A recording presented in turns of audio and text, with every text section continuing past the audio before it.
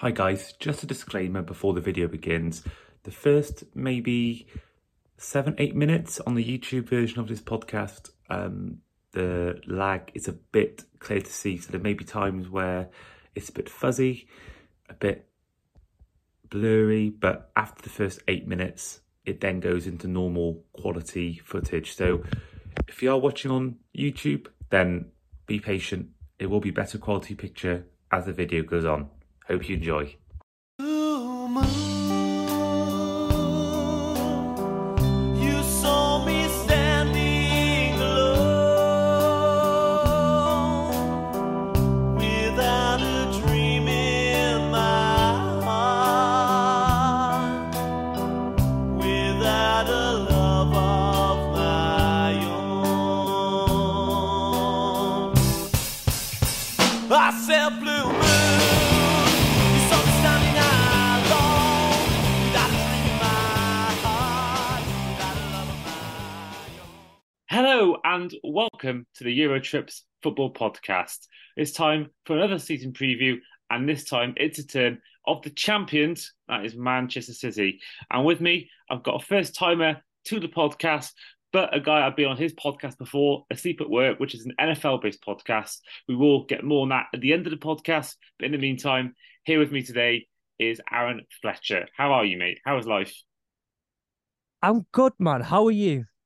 I'm good. Yeah, not too bad. It's I wish could be sitting here and saying that, I was with a fan who, after what you guys done to us the last few years, I wish I could be saying this.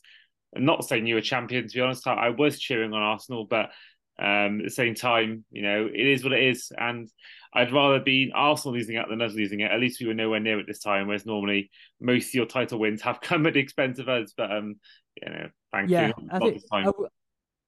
was asked this before in terms of the NFL, because with who I was kind of with supporting the Detroit Lions, we've had years where you get absolutely battered, and then years where every game you're in it just about and still somehow manage to lose those really close games. And someone asked me, like, what would you rather do? And surely, like, it'd be the ones where you lose the close ones, because it's so you've got the kind of the excitement, and you still kind of a lot of those games you're in there. No, I'd rather get blown out the water and be able to just say, yeah, we weren't there. I'd rather not have the added drama of running it myself to the last day. So I don't blame you on that one. I'd rather also not be in extremely close title races, whether we win them or lose them. I'd just rather not be in the really close title races, to be honest with you. Um, but not just champions either. And I just want to remind you that we are also champions of Europe. Mhm. Just want to throw that one in there as well, just to get us going. I gotta say, I actually look more fondly back at the year where we finished third after winning the league than I do the year where we not 2 years ago because he won trophies, but say I look more fondly back at that season 2021, the 20 to 2021 than I do the for example the 18-19 season. No, sorry, not that season. That I'm thinking of 13-14. I'd much rather I look more fondly Yes. back at that season where we came third miraculously, had that great end of the season. Now we did them a year where we came second to you guys, because that season when we came third, apart from maybe I think we were top of Christmas or around about Christmas, but really since January, midway through January, we knew we weren't winning the league, and for a while it looked like we weren't even making top four. But when it's the other way around, where it's in your hands, and you've got what was it, 4 games left to win the league, and the incident with Yeah. I'm not saying the S word, but that happened in 2014, and yeah, like that's still to this day, along with the Gundogan goal against Villa, those two moments always just still to this day like break my heart. But Yeah. yeah, no, it's but yeah, no, obviously going back to obviously not just the Champions League, not just the Premier League, but also the FA Cup, which meant that you're the second team to win the treble, but Yes. kind of obviously behind obviously Manchester United. First of all, how was that for you? Not only to see, well, three things: not only to see your team win the Champions League for the first time in the club's history, not only to be the second team in history to win the treble, but also to now stop your local rivals not only winning the FA Cup as you did in the final, but also stop them now being the only team not to win the treble. No, sorry, stop them being the only team to have won the treble. Yeah.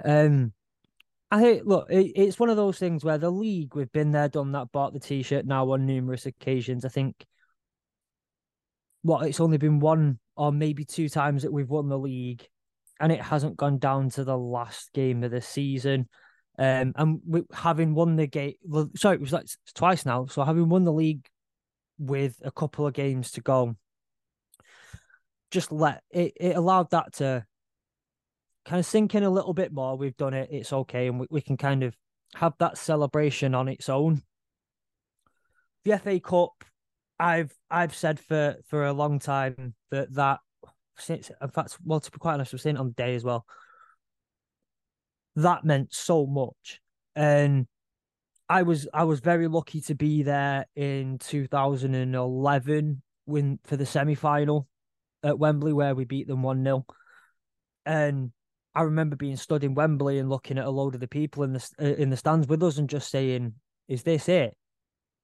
If this is it, if this is the pinnacle of this team right now, I'll take it. We've just done United in 1-0 at Wembley, and it's not even for a trophy. We'll take it. That's everything."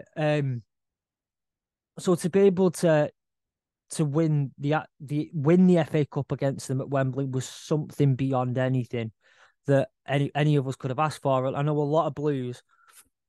I think maybe it's a social media performative side of it. Maybe it's not, but I know a few Blues who would have said if you would have asked us if we can win one of the Champions League or that FA Cup, they'd have taken the FA Cup. But all the crap we were given growing up for everything that kind of meant. And I bet you any money now, if you turn around to an Everton fan now and ask them the same thing, if they were in the Champions League final or they had the chance to do Liverpool at Wembley, I bet a lot of Everton fans would love to just take the one against Liverpool at Wembley, because of the rivalry. But the Champions League was really beyond the special one. The last when we were in the final a couple of years ago, I was working all day, and I just got off. I was recording something in Manchester, and I got off a little bit before the final started. So all day I was busy, which kept my mind off it. Whereas this time round, I had nothing on, and I kind of sat on my own almost all day in my own like little space, and then started watching the BT coverage. And when it comes to football, my wife is fuming because apparently I just look stoic on our wedding day, but when anything football related comes on the TV like this, I am buckets of tears. So I'm like getting emotional in it all. And I have a thing where no matter what, I like to try and watch as much of this football with my little brother. Just turned 13. Mine and his our growing up with Manchester City has been very, very different. Up to the age of about 13. So I was watching the final with my little brother, and he said, I think one thing I kind of just want to throw out here before we move on. He looked at me and he said, "Oh, what do you reckon to today?" And I went, "Don't even talk to me. I feel sick. I feel sick to my stomach. I don't want to talk about it until the final whistle goes. Don't talk to me. I want to watch it and I want to be here with you for it, but don't talk to me." And he goes, "What you on about? It's only Inter Milan. We'll do them." And it took me a minute to have that whole kind of, his relationship with this club is very different. What he's witnessed throughout his lifetime and the expectation that he has is very, very different from what I grew up with watching and the expectation I had. He had the David Silvas and the Sergio Agueros. I had your Antoine Sibierskis, your Joey Bartons, and your Georgios Samarases. We are different people in this sense. And I nearly decked him. But that was beyond special. I spent an hour in the garden after in silence after we'd done the trophy lift and all that sort of stuff. But I just kind of sat there taking it in. And the next day I was in Leeds doing some work. And again, I think it's just good to get my mind off it, because otherwise I was in my own little world. And I just kind of said to someone the other day, they were asking like, how do you feel about it all and the Champions League and winning it at that? I was like, I was at the parade. I watched the bus go past multiple times. I've seen that trophy in the hands of Haaland and Diaz and Ake and all and that. I've got photos of it that I took, and I still don't believe it. So it's something that I know it's a very long-winded way of saying it's something beyond anything that I could have ever asked for. So the kid growing up watching Manchester City and just hoping we stay up is something that I'm going to say this very careful. I won't say it's something money can't buy, but that's not a conversation for today. It's something that it's beyond the wildest dreams that I think I could have asked for, especially as a child. So still don't believe it though. That is fantastic. I mean, it's one of those things where I genuinely feel that we had the chance to do a treble the year we won the league, but then we had that week where Adrian basically lost both games to the FA Cup and the Champions League. And, I thought that was for me, that season for me was really, I was saying to my dad, this is as good as it's going to get. We're 15, 20 points clear in the league. We were flying high in the Champions League and we were doing all that. And often COVID hit and it came a different story. But, it's one of those things where my brother was sadly too young when Man U won the treble, but I'm sure he'd have been the exact same as you. I mean, really, life doesn't get any better than that. And really, for you, we are still skipping questions slightly ahead of time, but sort of what you experienced now the treble. I know you got the Super Cup to look forward to and the Club World Cup. Yeah. Really, in terms of the season coming up for Man City, but in the future, can it get any better than that? Really, with the first Champions League win, beating Man United to the FA Cup, winning the treble, winning really what some people thought was a one-horse race, and winning it with 5 games remaining or whatever it was. So for you, going into this season, does it feel like it really can't get any better? And really, is it hard to get hyped up for it? The fact that it can't get better than what in life maybe than what you had last season. Do you know what I said to you before? I've been thinking about a lot of the things you're going to ask me today, and it's really hard to. This is probably the hardest question I'll ever have to answer. I don't know. It's that old adage of like kind of the first time you do something will always be more special than the second time or the third time. And I think you look at how truly difficult it is to win a treble. And any kind of treble, and I know that we in this country we call it we have the treble where it's the Champions League, Premier League, and FA Cup. And I know that you've had Liverpool have done a treble. No matter what, it's so difficult to do. And so it's how do you as and I know look everyone can argue about who's the best of all time, but I think it's undoubtable that Pep's an elite level manager and he's what he's incredible at is getting the best out of the people that he works with. How do you walk into that dressing room right now and say, right, let's go again and let's have that hunger? Your younger players, your Fodens, your Haalands, people like players like that. Haaland's got other goals and Foden's got other goals to work towards for the rest of the career. They're players who were only just starting their careers. So they'll have a million other goals that they're working towards, but a lot of will be said about this probably later on in the podcast. But like your Mahrez's, your Bernardo's, the Gundogan's of the world. What do you say to people like that? And I know Gundogan's already gone, but your Kevin De Bruyne's, what do you say to them? They're nearing the end of the career. This is the best it's going to get for them. So I don't know. It's to be seen, I guess. I don't think it will. As a fan, I don't think it can get any better. And we might have to recognize that nothing's going to quite hit this same feeling again unless we do a Real Madrid and win the Champions League like 3-4 times in a row or something like that. And you can claim something else that's historical, but nothing we do now from this point, I don't think will be historical or game changing or anything like that. It's the big things have been done now. That is it. And I think that really, I think people are looking at how can a team dismantle City? How can they do what Liverpool did a few years ago and stop that run? How can the team something. I think really I think will be the best way to do it rather than on the pitch. I think that in terms of talent on the pitch, I think that people look at likes of Arsenal getting Declan Rice and that could improve Arsenal. People look at Chelsea having Poch now and they're getting rid of a lot of deadwood, and Man U just bought or buying Nana, I should say, who played very well in the final. And you look at other like Casper Hodgland, who could be a superstar.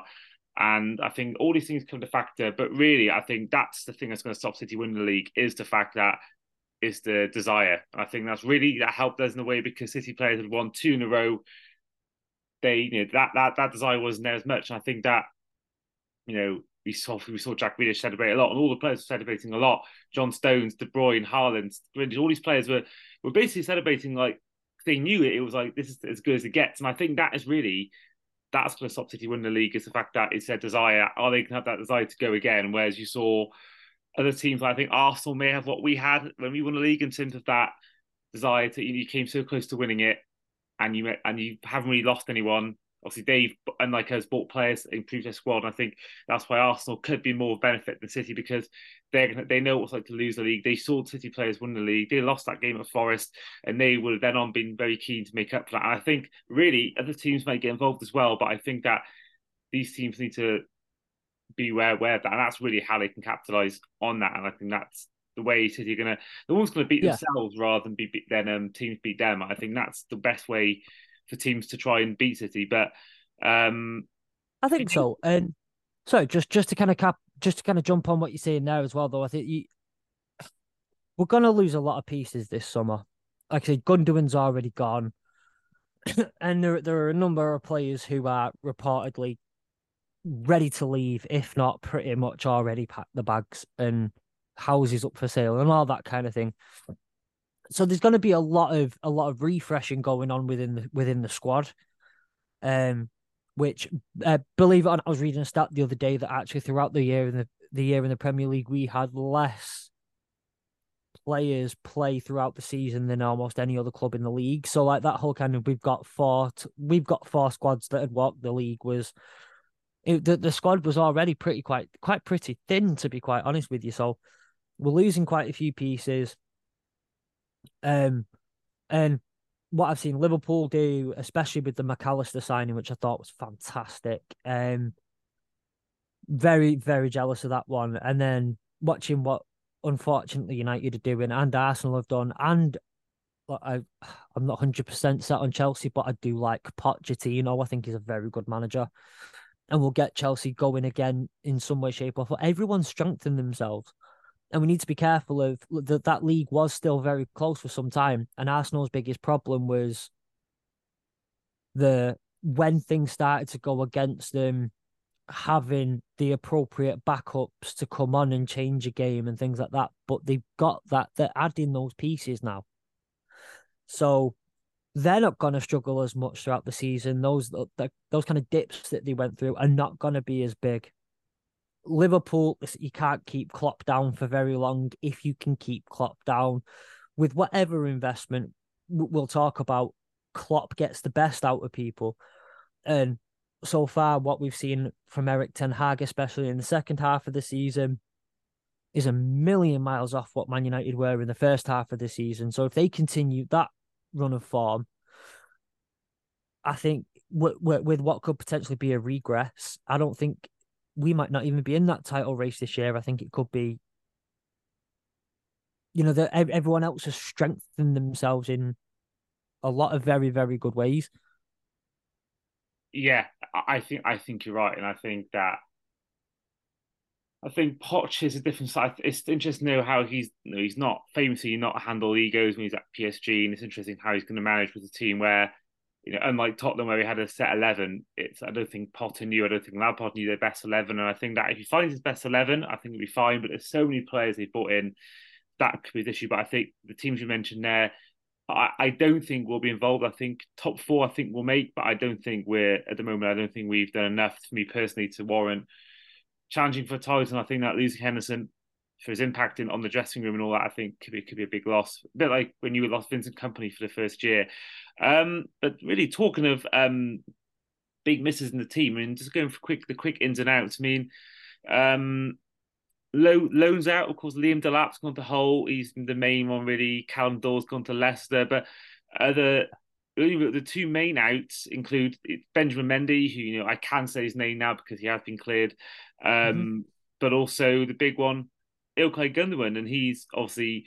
I've said it before in many tweets. I said it to you privately that I think he is the next, the most close thing we've got. Didier Drogba is Gundogan, because every big game, whether it's FA Cup final, 2 goals, whether it's Premier League, obviously the Villa game last season, I think he scored 2 that day, and also the goal against Leeds or against Everton, one of the best goals I've seen all season.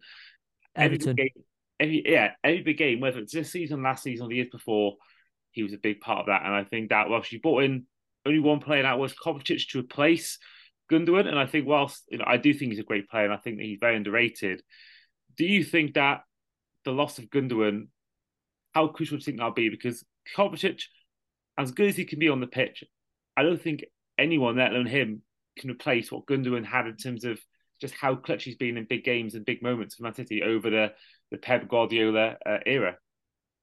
Yeah, well, he was Pep's first signing for a reason. He was, I think it took until, I feel like after the Everton game, not the Everton game, after the Aston Villa game season before, when he won us the league and with like 15 minutes to go, people got a lot of people, including myself, actually turned around and went like, it's been easy to overlook someone like Gundogan for a while until, and unfortunately we live in kind of a society where we look at the goals and the assists rather than necessarily the genuine impact that someone's having.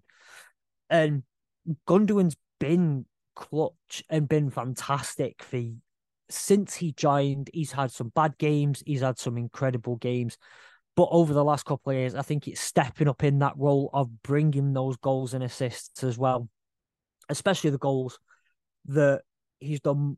I think more than before in the big games. But he's been. We can talk about the Villa game. We can talk about the United game. We can talk about the goal against Everton. But actually, and I think I'll never forget that goal he scored against Tottenham. I think where Edison just lumped it forward and he took that one touch. And I can't remember who the Tottenham defender was, but he left him flat on his face. And it's so funny looking back at it now because I just watched the Tottenham defender just fall on his face in the box. But again, goals like that, his technical skill is out of this world. His ability to turn up in a big game is incredible, and the leadership that he was captain for a reason as well. And I watched some of the documentaries, the behind the scenes stuff, how he's kind of talking to the team. I was getting them going, and how the whole squad absolutely love him and look the way they look to him. There's a reason why some of the interviews he's been having with Pep, he looks like he's going to go into coaching or management afterwards, and that shows in just his personality and who he is and the way he is on the pitch. He's a true born leader. So I think you've got the ability on the pitch, but you've also got the leadership and the person side of it as well. And I don't know Kovacic. I'm not going to exactly turn around and say he's a bad guy. He seems like a lovely person from what I've seen, but how his personality will mold into the dressing room is remains to be seen. But kind of that on the pitch thing, I think Kovacic is never going to be to replace him. Gundogan was, I think, is it La Pausa, the Spanish term that Pep likes a mix, and he likes a few La Pausa players who stop the game, take a second, see the whole game for what it is. And I don't think Kovacic is necessarily one of those players. And Pep likes a La Pausa player for a La Pausa player, not so I think it's going to be a case of 2 or 3 players are going to, as daft as it might sound at times, 2 or 3 players are going to be needed to fill Gundogan's shoes and the role that he played in stopping the game and having the vision and being able to be box to box and being able to play the passes and be able to get into the box and do those things. 3 or 4 different players might have to take that role on. Your Fodens, please, for the love of God, your Bernardos will be the ones who will probably have to, as a kind of a community, take that role. Yeah, I agree. I agree, and especially the fact that we've seen so many players over the years have struggled in their first year under Pep. I mean, Grealish famously Rodri, has gone on for me now. He's the best DM in the world, certainly in the Premier League. And I think that he took a while. He took a year to settle in.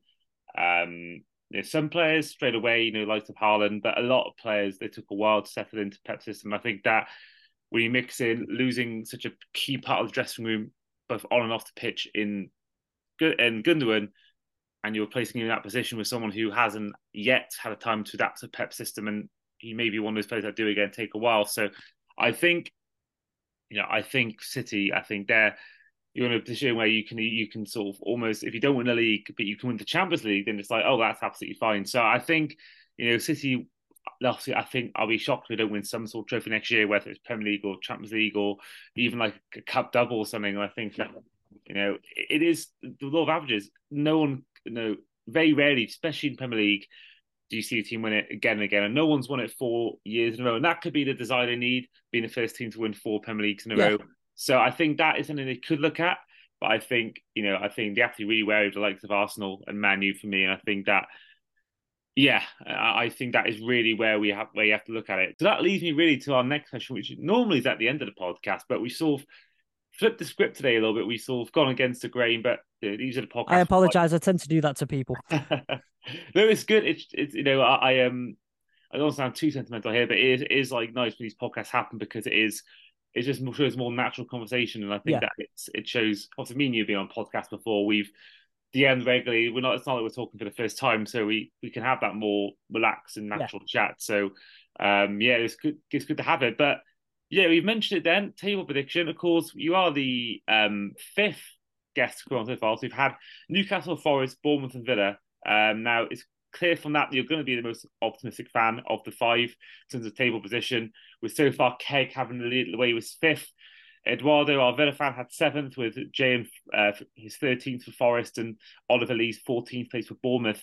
So obviously we know it's going to be higher than 5th. I think it would be a crazy one to put you 5th or 6th. But what quick question for you, Aaron. Where in the table are Man City finishing this season? I'm going to be a bit conservative and say 2nd. Okay. It feels really weird to say I'm being conservative. We're just not quite going to win the league. That feels really, really, really weird to say. But after you've won 3 in a row, it feels almost conservative to say. I think we'll miss out on it this year. I wouldn't be entirely surprised if we came 3rd, but I'm going to say 2nd just because we find a way not to drop it too far. And a quick bonus question. Things like Super Cup, Club World Cup, and Champions League, how far do you see your team going in those competitions? I mean, we win the Club World Cup. Mm-hmm. Champions League is a really weird one because I think we go far. I'm going to say semis, get to the semi-finals, and then I don't know, get beat by like Real Madrid or something. And then like FA Cups, I think we'll end up quarterfinals. I don't think we're gonna go on as hot a run this year in either of the club competitions. I think it'd be like quarterfinals or something again in both the League Cup and FA Cup. I'd love to see us go further. Maybe it's been a little while since we put our name on the best trophy of the lot, the League Cup. So maybe we can go on a bit of a run there.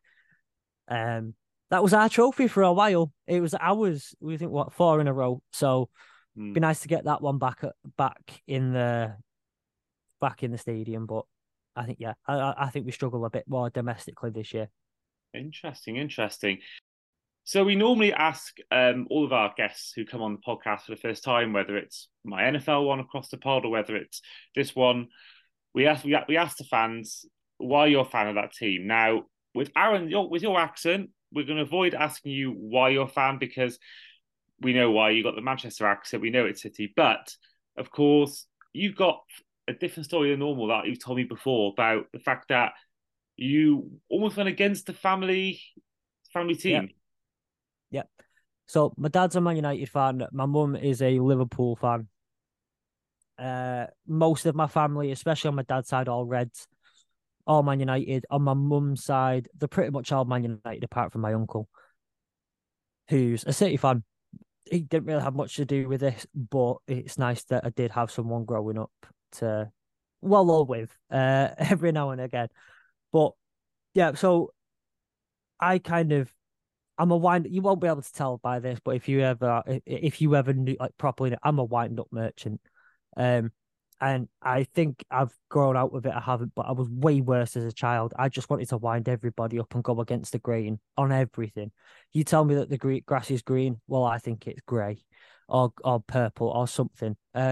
So it naturally, logically followed that when my dad took me to my first football game, which was United Celtic in like 2000 or something. I decided at that point I was going to be a Manchester City fan. And when I thought it was dead funny and it would wind everybody up. And after a little while, like you kind of go round it for about a year. So I was watching City games, all that sort of stuff, but just kind of in my head it was just to wind my dad up. But my dad never actually got wound up. My uncles did. It really wound them up. But when you kind of get to a point where United are obviously, this is like late 90s, early 2000s, so United are shit hot. And you get to a point where, like, if I turn around now, City are rubbish. If I turn around now and say, I'm only joking, I'm really a United fan. Like, I'm a glory hunter. And of course you are, because United have just won the Premier League. Or, of course you are, because United are on top at the moment, City are in Division 2. So I think it's one of those where, like, you kind of have to sit there and go, right, no, I think I'm stuck with this now. Crap. Dug myself in way too deep into a hole. Well, who's laughing now though? That's all I say. Exactly. But yeah, so went against the family to be a bit of a wind-up merchant and found myself stuck with Joey Barton and Richard Dunn and Sylvan and that lot. So lesson learned, it might be a bit crap at the first time. If you decide to be a wind-up merchant and go against the grain, it's not good at first. But 10 years later, 20 years later, you will have the last laugh. Yeah, I think that story alone is proof why.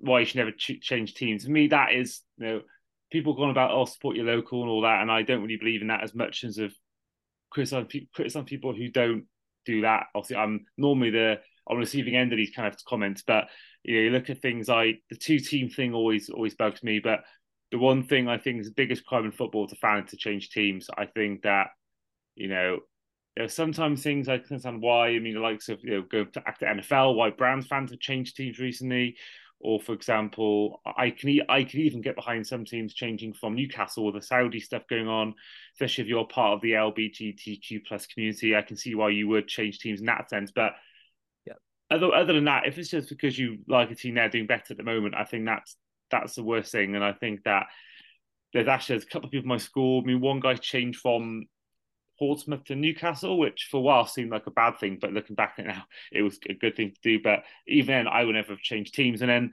I got a friend in the school of mine who we have drifted apart. I'm not going to lie, but he was a Man U fan until 2012. Funny enough, even though his family is from City, he did change to City. I sort of think if you're in sixth form, at that you're not a kid. At that point, you should have your team, and if you're claim to be a fan of a team, you shouldn't then change teams. So no, I think you've been rewarded in a way you've rewarded for not being a glory hunter, because there are a lot of younger fans who have that sort of name tarnished with them. Glory hunter, if they're a fan who is below the age of 15, they can always have glory hunter attached to them. But you actually went against the grain in a way. You didn't pick a team who was winning all the trophies. You went for a team that was in Division 2 at the time, which for all younger listeners is what now is League One. So you've been there through the hard times and you've seen the team rise up. So in that sense, I think it's actually a good thing you didn't pick Man U, because whilst you had a great childhood, you had a great 15 years, even though I think they are getting back to old times a little bit now. I think Ten Hag is doing a great job. I do think at the same time, you have been rewarded for that. Yeah, and it's sometimes it's about how you fall in love with football, I think. So for someone like yourself, the Liverpool team you grew up with was incredible, and just an incredible and they make you fall in love with football. I think if I was to go with at that young age who I fell in love with football for, I would just be a Barcelona fan, or I think looking back at being like 7 and 8, it'd be that Arsenal team and the Invincibles team with your Henrys, your Bergkamps, your Lundbergs, your Perez's, Vieiras, Sol Campbells. The team just played beautiful football the whole way through. And but I learned way too quickly learned way too quickly the words to feed the goat, feed the goat, feed the goat, and he will score. So my mum still recalls to this day how I'd be like 5, 6 years old, walking around my house singing it, and having like my uncle, be at my nan's or something, and my uncles would be like, "Shut the like please look, stop him sing, tell him to sing 1, 2 Georgie Best or however the chant goes, can't remember, instead or something." But it's what I think once you kind of once you get that club, and if you truly do embrace that, you truly do kind of fall in love with the sport through it. They're yours. Then that's it. I couldn't agree more. So and I think for me, following the NFL was a bit of a kick in the face for because I held that whole kind of support your local for so long. But how I can sit there and say support your local and then also be a large fan of a team in a sport that plays 3,500 miles away, and then somehow justify the same thing when you're also, I know you get that argument of like, well, it doesn't matter whether they're good or whether they're bad. They're your local team, they're your team. And it's like, well, we have an American football team in Manchester. And for the English, for our Brit Ball League, they're very good. For the BAFA League, they're very, very good. The current champions of the BAFA League. But I still support the Lions rather than I go watch the Titans sometimes, but I still support that. It's like having to kind of, when you realize that kind of, it gave me a new perspective on actually what it means and how dedicated you have to be sometimes to support a team from so far away. And I look at some of the teams that have some of the fans that are in Eastern Asia, Australia, because I have one of my uncles now lives in Australia and still pretty much watches every single United game.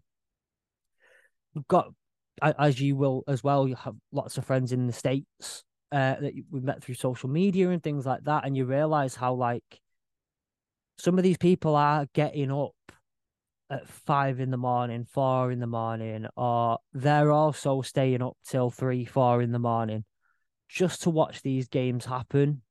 So you can't knock the commitment and whatnot that some of these people have to actually support it.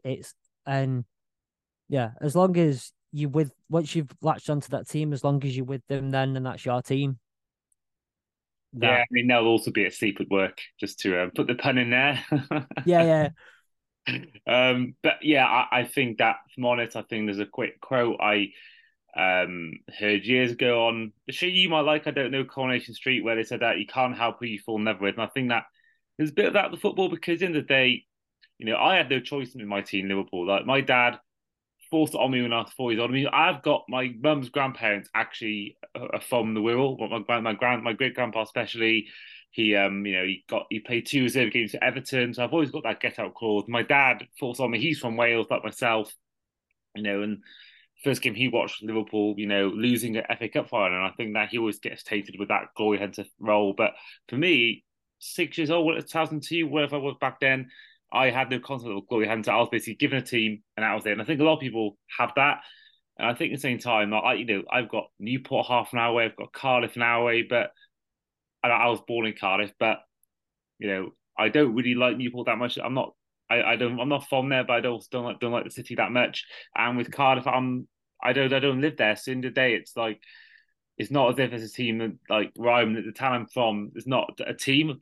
There's one that plays in the 3rd division of Welsh football, but I've been playing kickabout with my mates on the same pitch of their training session going on at the same time. I've just kicked the ball around. So it's I do think the day that I think whilst if you support your local team, then great. But I think these days some people are support two teams because they feel they have to support their local team. I've met people who go, I'm a Man U fan and I'm a Swansea fan, or I'm a Man U fan, I'm a Newport fan. But at the end of the day, they've only been a fan of this team for like 3 or 4 years, and I think that people now are almost feeling pressure to support their local, and therefore doing for me a more of a cardinal sin of having two teams. Because what happens then Yeah. when these two teams meet? Because you're gonna have to want one of them to win, and you can't sit there and be a fan if you told me, oh wait a sec, I actually support this team, but I want them to lose against this team. So for me, I think that they support who you want to support as long as you don't change teams. Yeah. Have two teams.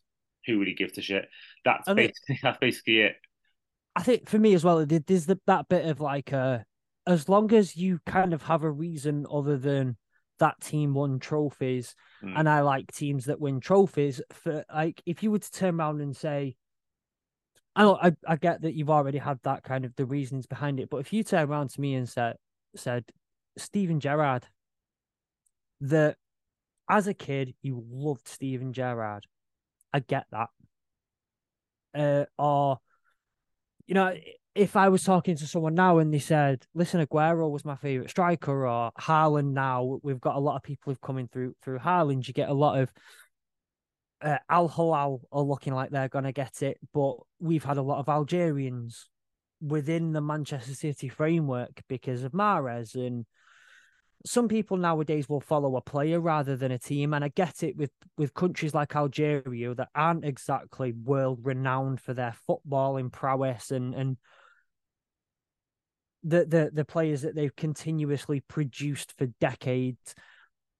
They have one or two players here and there, and they are so proud to have that player be from Algeria that they're going to follow it. I get that.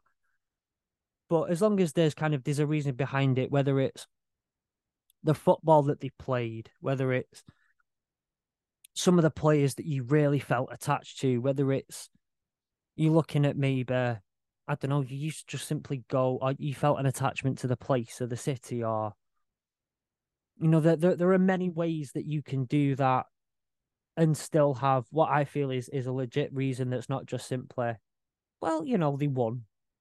So, I like that bit, and we'll stick with that. You find a lot of people who have done, but even then, I think I'm fortunate enough to know quite a few people who did say start supporting United during those kind of late 90s, mid 2000s, who for their sins have stood by that team throughout the last 10 years. When listen, I watched my team in League One.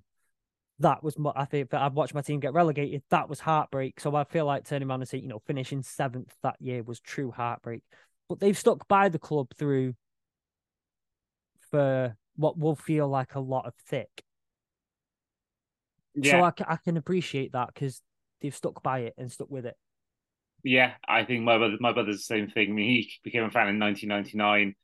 The first game he ever watched was Man U, Bayern Munich, and I think that whilst obviously his reasoning is clear to see, he hasn't neglected his team in the last 10 years. He's watching every game on TV. He's not really a big stadium goer. That goes for any sport, but in terms of TV, he'll be watching it every game. So I think that whilst I'm not someone who will recommend to people to support a team because of a player, because one day they will leave or they retire or they'll and so while one of your former players spend time in jail, and do something bad. I think there's always a reason why you should maybe. I think the city and connection with the place is probably more for me something I recommend, especially NFL, a sport we both love. I always say to people who want to get into it, don't pick it based on the player. And I think that with football as well, if you got a city that you love, like we've been to, like we had our Bournemouth episode, Oliver Lee is not from Bournemouth, but he went to a lot of holidays when he was a kid in Bournemouth. So therefore, that's why he chose Bournemouth. I think that these kind of things are commendable, but I think absolutely things like Algeria, I'm sure if, I could have easily become a Gareth Bale fan for Wales, or I'm sure a lot of, other countries where they got one-star player, like South Korea, for example. I bet there's a lot of Spurs fans because Heung-min Son, I should say, sorry. And I think that when he leaves, I think a lot of fans will jump ship to whoever he goes. And I think that that is a big thing. I think that we There was I think certainly if you go, oh, because of they win trophies, I think that's probably the one way. Like, come on now, because yeah, at the end of the day, no team wins trophies forever. Like, Bayern Munich, yes, but they had their bad time in the noughties. They were in the Europa League or UEFA Cup at one point. They played yeah, um they played someone I forgot they played now in the noughties in UEFA Cup and Bolton, I think it was Bolton Wanderers, I think. So it's yeah, I think yeah. he's Because got Bolton a reason. were really good in the mid two Mm, thousands. But I mean, they're Big JJ Sam, Kocher, Stelios, so good they named him twice. yeah. Um, but let's move on because Yeah, we're on a massive tangent here, but it's been a good yeah, chat. But in terms of final couple of questions, I know you told me you've got two parts to these questions. The yeah. first of all, favorite ever City player. So yeah, so kind of growing up, it was Sean Wright Phillips. Um, and all time, I to this day, I will. I think it'd be a long time. Someone like Haaland would have to continue on this trajectory that he's on for now for like 15 years at City and only City. To shake this David Silva. He's Okay, okay, that's he's a player that I favorite love of all watching. time.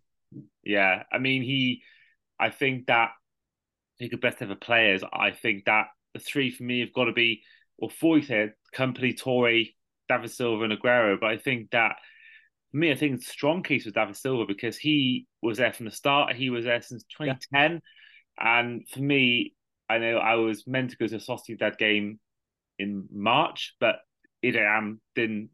I lost my passport, but chance to see him play was something I was very excited for. And there's not many players for your team of this era that I love because they've broken my heart so many times. David Silva is somebody you can't really hate. You can't really hate because he's so good on to watch him. So the players to watch, I don't think I found many better in the Premier League than him. I generally don't think I do because he sort of some players, some players like he reminds me a bit like Nadal, no, sorry, Federer, I should say, because he makes it look effortless. He's some players, you can tell they've worked at it. Ronaldo is obviously the best example of it. But some players like a Messi, they you can clearly tell they were born to play football. And I think David Silva was one of them. Effortless, controlled. He was never bulky ever. He was always a skinny guy.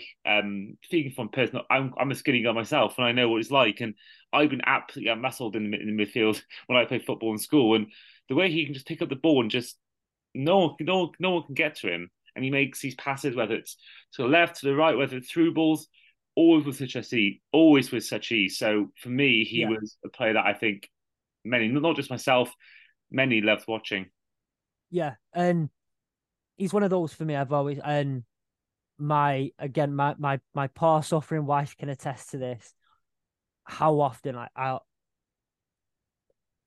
turn around and say that's the guy who I'll be telling my grandkids, and they're talking about whoever they're talking about in 40, 50 years or whatever kind of generation. I'm a granddad, and this is what they're at the age where they talk about football players. I'd be that granddad who's going, listen, I watched David Silva, right? I watched him play many times in front of my own eyes, and you have no. I'll never forget being told, kind of at early age, going to the Etihad, and having some an elderly gentleman saying, "Listen, you don't know how good Colin Bell was, or Mike Summerby and whatnot." And I get it, like I'll be that guy, but with David Silva, um, spreading pure David Silva propaganda for the rest of my life.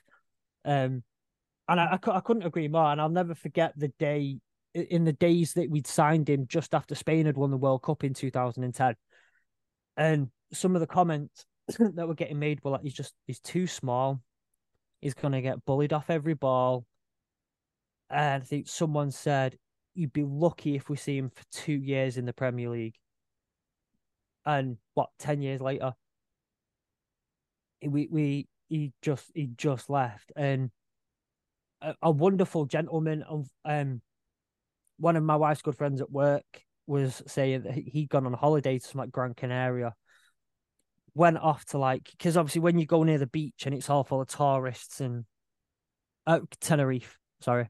When you go to the beaches and it's all full of tourists, this guy was like, listen, I'm going to go about 10 minutes up the road to a little cafe because there's no tourists, because tourists don't go that way.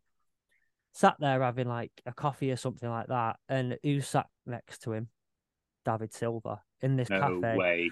And he was like, listen, like, I'm really, really sorry. I know you're in the middle of Tenerife and you're trying to have a relaxed time. Please, can I just have a picture or something? Like, I'm really, really, really sorry. And David Silva was just like, yeah, definitely. Let's go for it. Sat and spoke to him.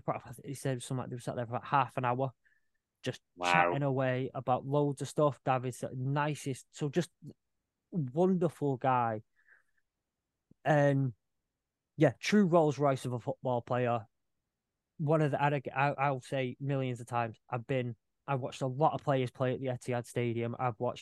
Been lucky enough to watch Messi in front of my own eyes, Ronaldo, um, Mbappe, Neymar, Suarez. I've watched a lot of kind of the Lewandowski. I've watched a lot of the better players over the last decade or so play at the Etihad that aren't City players, including the best ones over the last decade that are.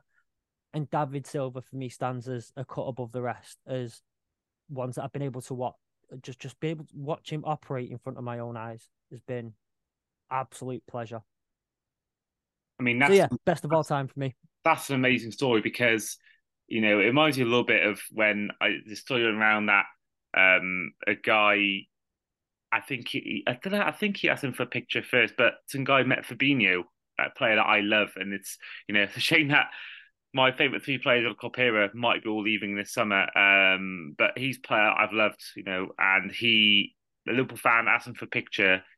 They ended up talking like your friend David Silva, and ended up going Yeah, for a meal together in the next day, or at evening or something. So I think there's sometimes footballers who do go above and beyond. I think that's incredible. But talk of David Silva, does it make you a little bit sad that he never got the farewell he deserved because of yes, COVID? Obviously, the year he yeah. left was the year where he had the mid-season break or the sort of the March to June break. Does that sort of almost feel you a little bit of sadness, the fact that he never got that Yeah. true Etihad farewell and send off?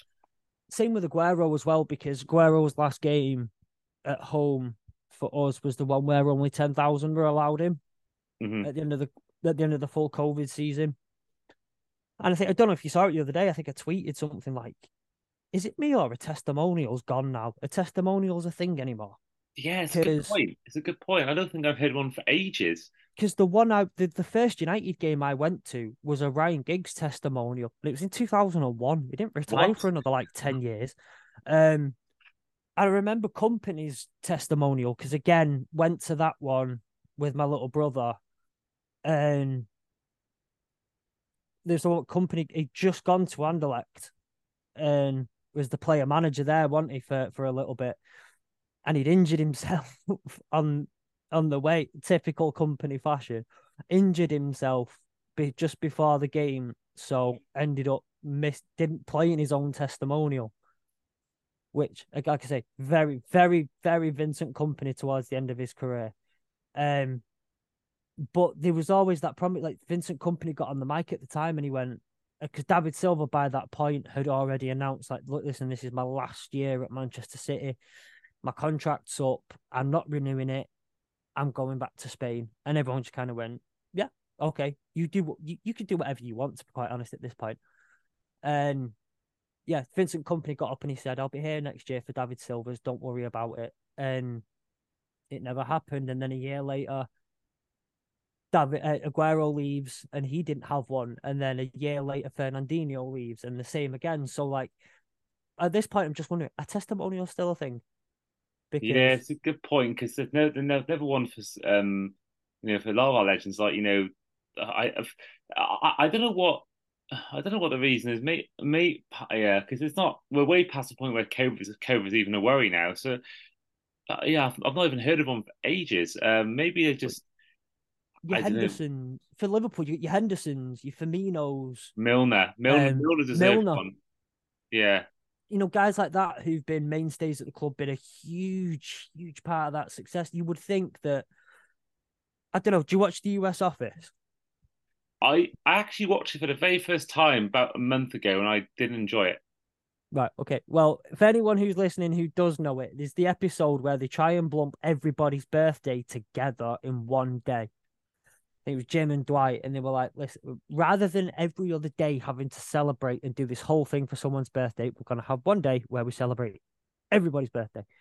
I don't know if there are clubs out there that are building up like, we're going to do a testimonial, and we're waiting until we've got 11 testimonials, a goalkeeper, a right back, a left back, and two, and they're going, right, we'll do one testimonial for all of them in one go. I don't know if it's going to be like that, but it feels like ages since we've had one. Yeah, you think teams want to do it because of the money you can get from it. Like fans can pay, even if it's like a tenner, that's like they can make money from that, and it's good for the player. But yeah, I don't know. Maybe yeah, I don't know. Maybe it's that planning it and realizing oh, it may not happen. I don't know. It's one. It's hard Yeah. to know. Um, final So, question for you before we do end this podcast. yeah.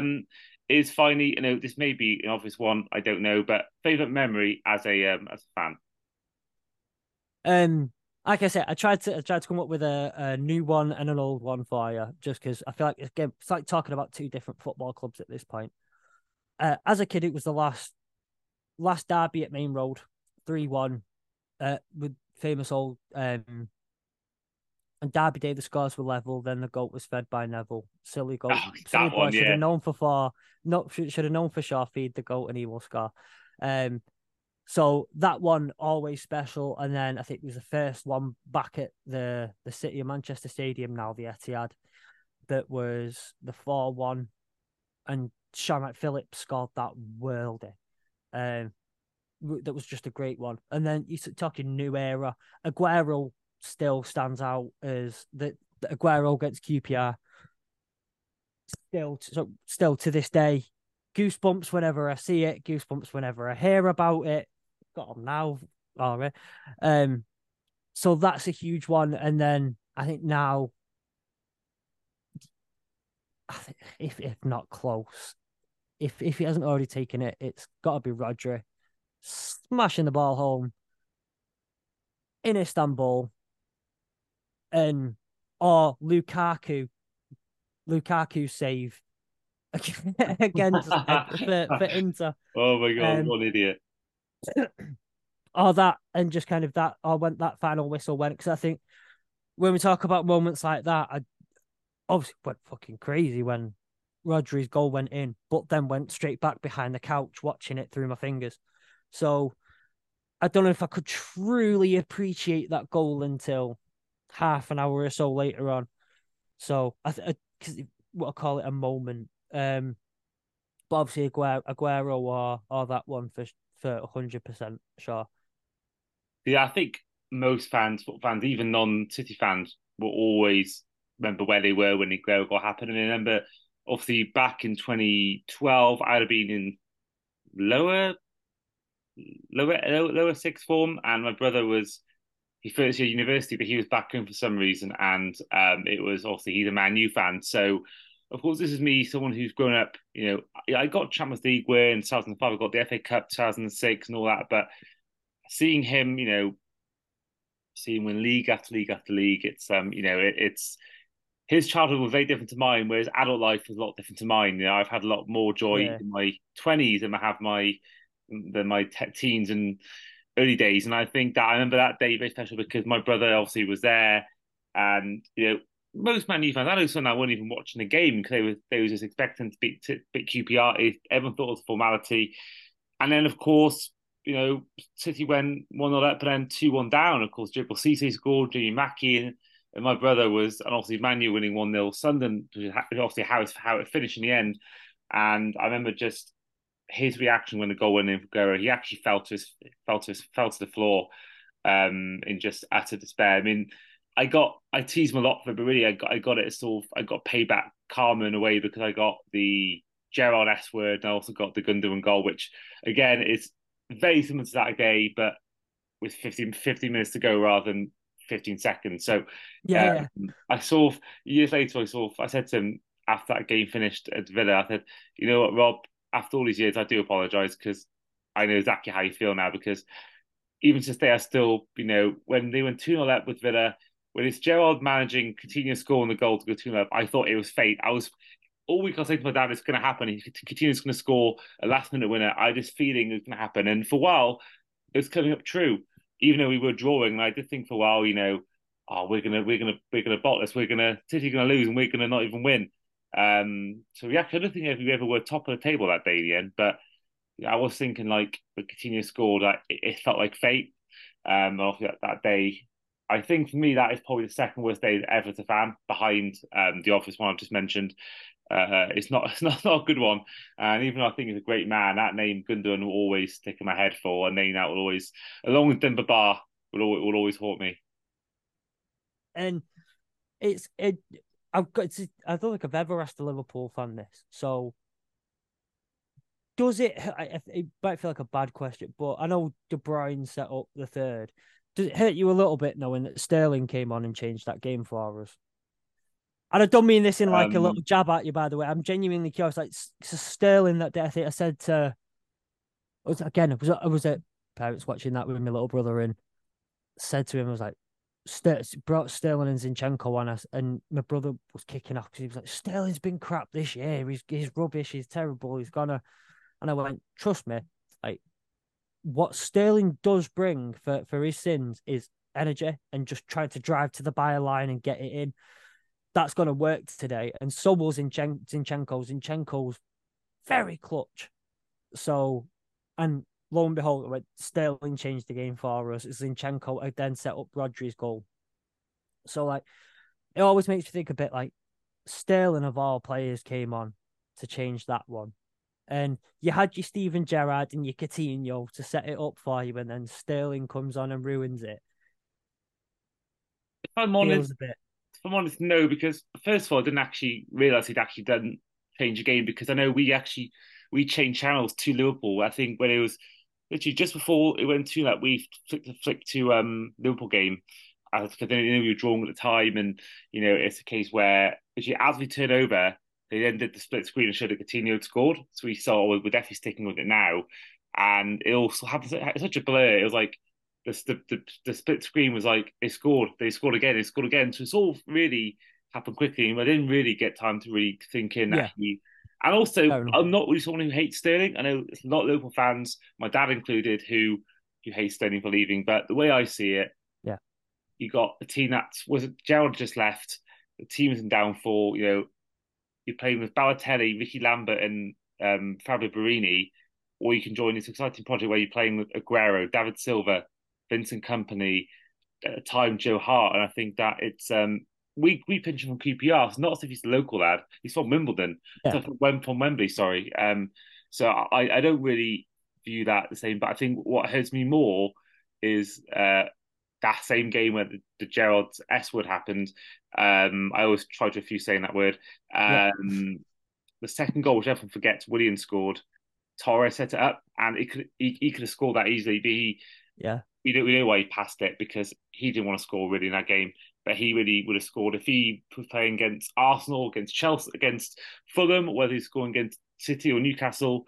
He'd have tapped that in, but he did pass to Willian. And for a guy that, for me, to this day, top three players of all time are Firmino, then Torres, and then Gerrard number one. So Torres, the player, even though he left to Chelsea, the one transfer that really broke my heart, and the player I still love to this day, even though he left us, that would have been even heartbreaking. The fact that he set it up, I look at that more in pain.